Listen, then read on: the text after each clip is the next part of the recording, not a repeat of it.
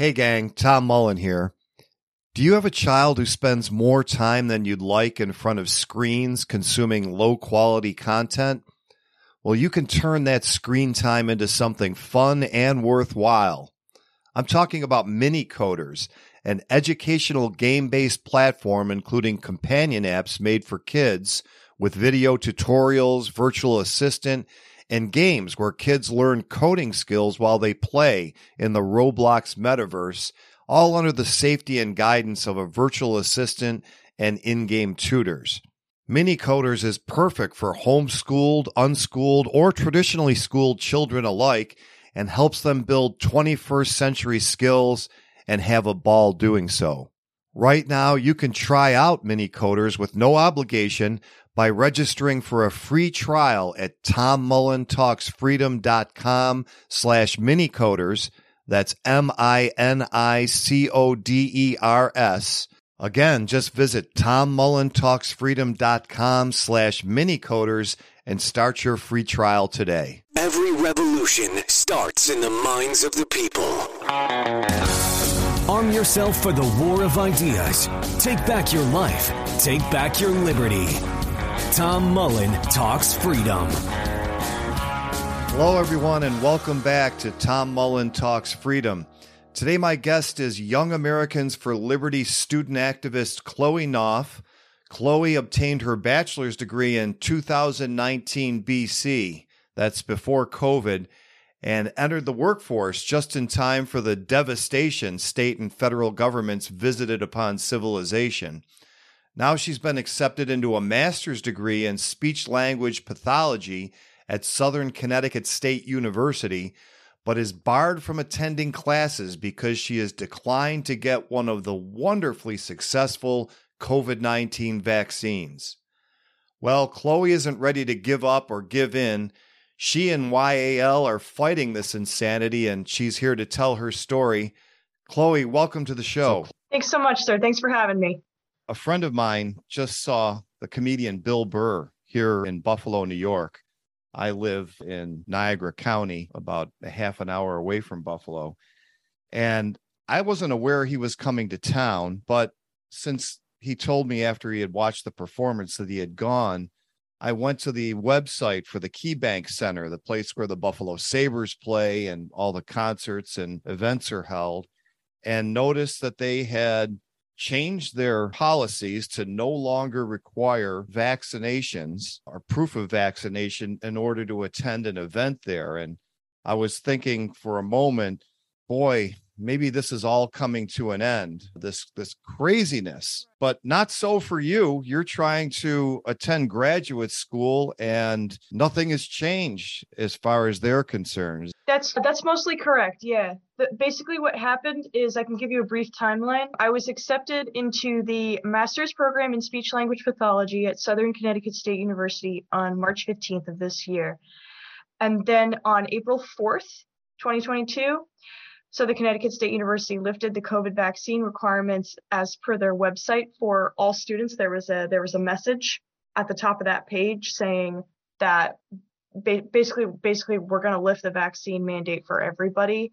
And then unbeknownst to me, there was a note further down the page that excluded students in the two health science majors, which in this case are nursing and speech language pathology. And I didn't find that out until I received a welcome to the program email, like a mass email for all the students in the program on April 18th, 2022, clarifying that the mandate was not universal for all students and only applied to people not in the health fields. And the funny thing is, on April 29th, 2022, I talked to the Associate Dean of Graduate Enrollment Management, very strange title, but more or less the director of graduate admissions. And she said it was the first that she was hearing of this. Director of graduate admissions did not know this was happening. And basically that's what's been happening as of late. On the one step of progress that I've seen is that on July 27th, 2022, they had a non-medical exemption made available. Beforehand, they only had a medical exemption option if you wanted to enter the program without getting the jab. So that's basically the entire series of events that's happened. I've checked as of today, and Southern Connecticut State University hasn't changed their policy. And it's very strange, especially in the light of the recent COVID reversal on discriminating against vaccinated and unvaccinated people. I don't know if you heard about that, but the CDC sort of quietly changed the guidelines on their website, saying that there's functionally no difference and that there shouldn't be more or less they implied that there shouldn't be a discrimination in terms of employment or enrollment in anything in any way because of your capacity to still get and transmit COVID, even if you're vaccinated. And of course, we can't really call it a vaccine because what it really is mRNA technology that's completely separate from how vaccines actually work. And it's just the whole thing we're living in very strange times. This is very frightening, especially considering how much our government is insisting on the mandate, despite no long-term tests, it's basically despite no one having the opportunity to know what the long-term side effects are before they make a decision that could potentially affect their health, which I think is a fundamental right. I think you should know what you're getting into and have the chance to know what you're getting into and have the right to say no. That's a fundamental American right. And it's being completely undermined for the sake of, I'm not sure. I think that there might be some sinister motivations, quite possibly. And I really, really wish there was the opportunity just to decline, the freedom to decline, to say no. And hopefully we're going to make some steps in the right direction. Hopefully mandates are going to continue to get lifted, and especially in the health fields, because that's something that people are still sticking to.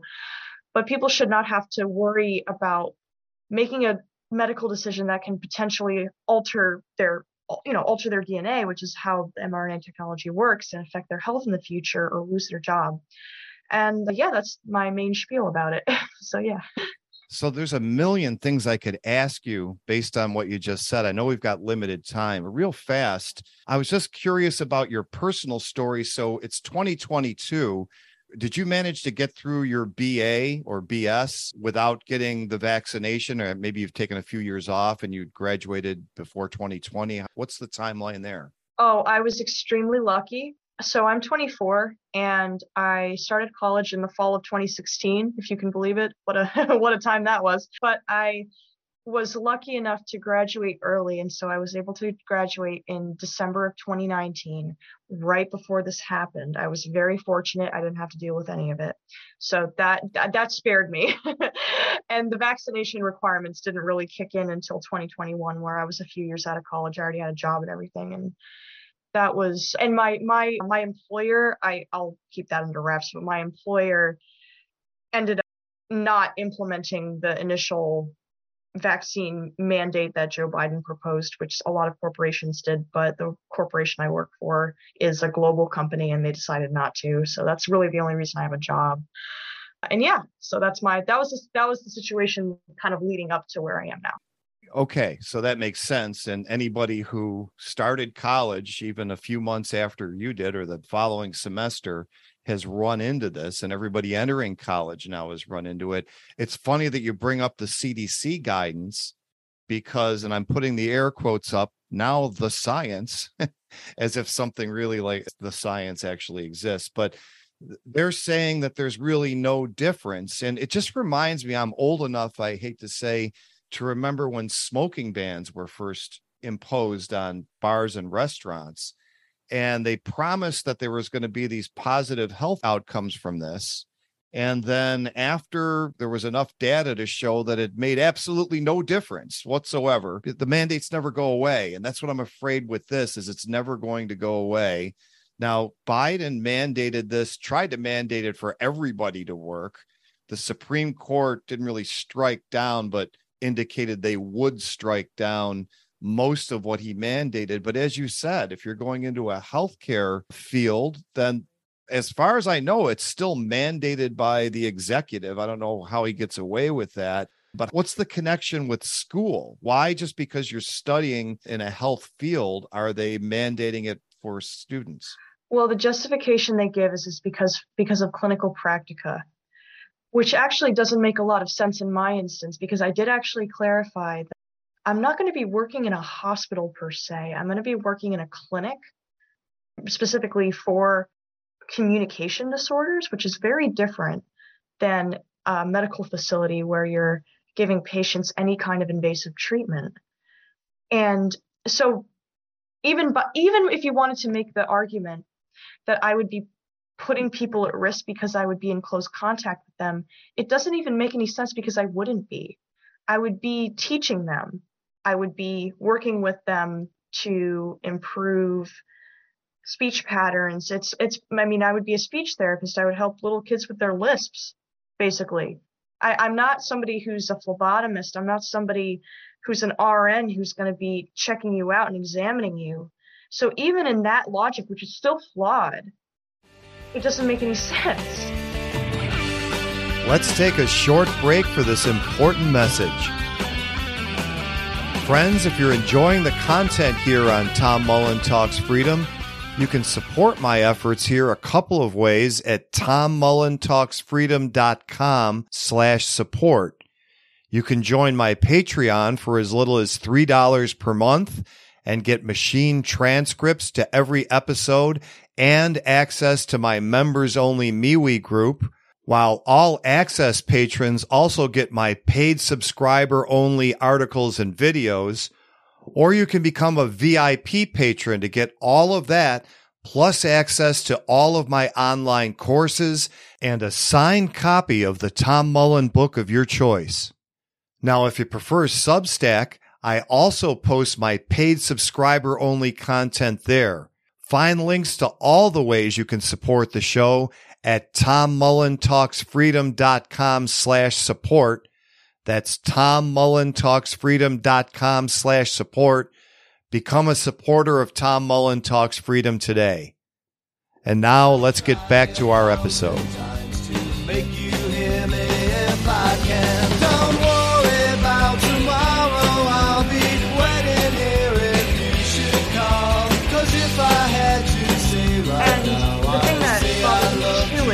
I was talking to an associate professor there, and she mentioned that it wasn't just it's because the thing is that the clinic is part of the school, and so it's both the school and the clinic's decision. So it's all part of the same system. And it's just very odd, because it's, like I said, it's not, I'm more in a soft medical science, and I'm more just giving people guidance and sort of teaching them how to talk. I'm not in any, like I said, I'm not in any way a doctor or an examiner or anything like a medical examiner or anything like that. So it's a strange situation, definitely. And as you say, with this new CDC guidance, it shouldn't really matter.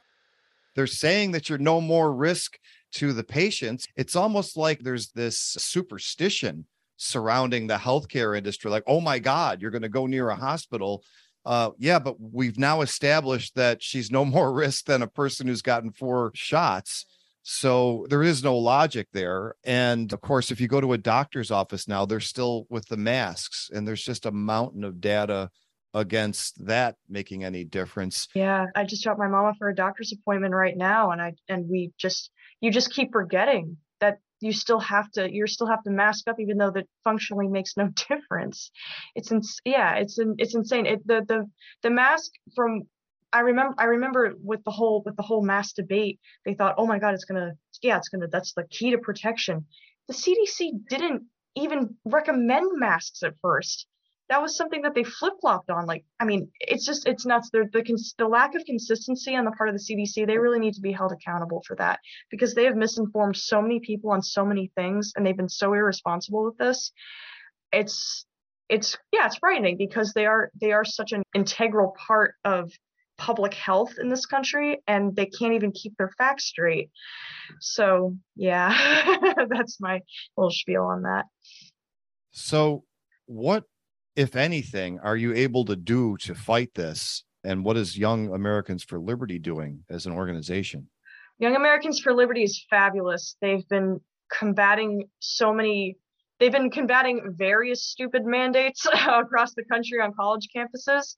They're a group of young libertarians So it's a libertarian organization, and they basically go around to they have chapters at college campuses, and their main function is to overturn public policy that doesn't make sense. So they also combat like open carry bans, pepper spray bans, that those types of things as well.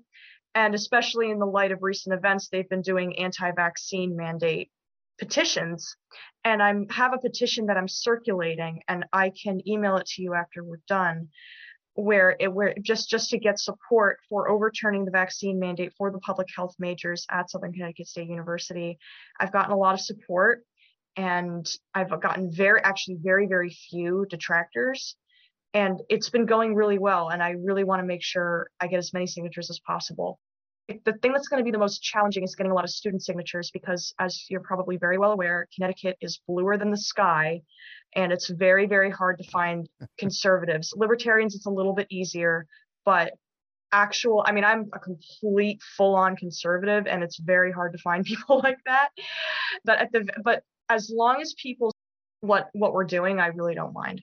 And I think that I think that this particular issue can reach a lot of people, especially as people become more and more informed about what's actually going on, what's in the vaccine, how the government's been lying to us. It's going to come out eventually, and it's a great tool to inform people as well. So I hope people get a lot of information from this as well. Well, I can remember all the way back when there were groups of people who objected to vaccine mandates before COVID, that to require their kids to go to school, that they shouldn't have to get the standard vaccines most kids get. And a lot of those were liberals. Is there any constituency in Connecticut there that could support you? Not from what I understand, and especially because COVID is a completely different animal. What I've noticed mostly is because I think it has a lot to do with the media that both sides consume. So it's the difference between how informed and how honest the media on the left is versus the media on the right. Obviously both are flawed, and both can be flawed. It's just that, especially because we have CNN and MSNBC, it's a lot more corrupt. I would say it's a lot more corrupt on the left, because CNN and MSNBC, which are two of the major media giants, they're more or less propaganda arms for the Democratic Party. There's no honesty, there's no integrity in their journalism. All they're doing is recycling talking points from the government. That's really it. That's really what they're here to do. And you have a huge captive audience of people who identify as Democrats, and you have a social climate where, especially for coastal communities and really, really blue areas, you have, people's entire life is surrounded by people who are like-minded. Their families are liberal, their friends are liberal, and they don't want to question anything that the media tells them because they don't want to be a bad person, because of the way that the media has divided people so much by suggesting that, if you believe in this, how dare you even question the vaccines? The vaccines are going to make us safe. If you're anti-vaccine, you must be anti-safety or anti-humanity or something. It's very, very dramatic and very polarizing and very divisive. And I think that people buy into it because they're being force-fed this all day long. They have full-time jobs, they have families, they don't have time to think about it. They don't have time to do their own research a lot of the time. And so a lot of people are being led and are being sort of in a naive state of mind because they're surrounded by all this stuff. And what ends up happening is they don't get the information because it's being blocked out a lot of the time, because I think leftist media definitely dominates the mainstream, and it dominates a lot of the stuff that you see online. And of course, the government now under Joe Biden, the Biden administration, is extremely pro-censorship, does a lot of work just to get rid of conservative alternative media. And I think that that's a huge part of the problem. I honestly don't think it's regular people who are like hateful or ignorant. I think it's just people who are being misled. And I think a lot of people are naive about it. And I think that if we sit down and have a conversation with people and listen to what they have to say and provide them with facts and provide them with information, that we've researched and we've uncovered, I think it could really help people understand what's going on. Yeah, well, I've been in this game for quite a while, and I actually just canceled my cable. I don't have cable in June of 2020. So I want to remind people, you're free to go. You don't have to have the telescreen on. You don't have to do your calisthenics in the morning with Comrade, whatever her name is. Yeah, I remember. And there are other ways to get information. So if you pursue this petition, that's for an internal procedure within the university, try to get them to change their policy. If that is unsuccessful, is there a route in the courts? And have you looked into that yet? I haven't looked into that yet because I am more or less waiting to see how this goes. And that's fantastic advice, because you're absolutely right. There is a chance that this could just bounce off the people at the university, and they might not change. I do have a lot of faith in Young Americans for Liberty. There's actually a Northeast regional chair in the organization. He's only 20, and he single-handedly overturned the vaccine mandate at Sacred Heart University, almost single-handedly, just through petitioning and just through phone banking and just constantly messaging the people in charge at the university and a lot of the higher ups, and just keeping at them and getting support for overturning the mandate to the point where they just caved. And they've had a lot of success with similar campaigns in the past, and I have a lot of faith in them that they're really going to help me. It's just that you're absolutely right, and you're absolutely right that there is a margin. There's a margin where something could happen. It might not go anywhere. Obviously, these are things we still have to keep in mind, even though they have been so successful, of course. And having a legal route would be really helpful. And it might not get, the thing that I worry about is that Connecticut is so thoroughly Democrat that it would be tough to find a good judge. Yeah, but I would try. I would give it the old college try. There are a lot of good, honest lawyers in Connecticut who would be willing to take it on. And I would definitely put my all into it. I really believe that people have the right to choose their own medical decisions, and I think that it's just so important. It's so fundamental, and I'm really not going to stop until something happens with this. It's because it's just wrong. So yeah. Well, I couldn't agree with you more, Chloe, and definitely get me that petition. We'll get it up on the show notes page and see if we can get some more signatures. And thank you for the good news that somebody actually succeeded in overturning one of these crazy mandates. And keep me posted on the progress, and maybe you can come back and give us a success story, a little more good news sometime soon. Absolutely. Absolutely, I will. And yeah, so I want to give my thanks to Young Americans for Liberty. Anthony Pecoraro, who was the guy who overturned the one at Sacred Heart, he's been helping me a whole bunch figuring everything out. I have so many people helping me and supporting me. And yeah, and I want to thank my mom too, because my mom's been a really good, solid conservative my entire life, and she was honestly the one who opened my eyes to this. So if it wasn't for her, I wouldn't be sitting here today. Well, good for her. Thanks, Mom. Yes, absolutely. And thank you, Chloe, for taking a little time today. I know you got to run. Like I said, keep me posted, and hopefully we can get you back on. Thank you so much. I really appreciate it. Thank you for having me on, Tom. All right, friends, that's going to do it for today. Just a few reminders to stop by TomMullenTalksFreedom.com/support and check out all the ways that you can support my efforts here, including joining my Patreon or my Substack. And if you haven't already, make sure that you go to itsthefedstupid.com to download a copy of my free ebook, It's the Fed Stupid. And as always, if you like the music you've heard here on Tom Mullen Talks Freedom, you can hear more at TomMullensings.com. Thanks for listening.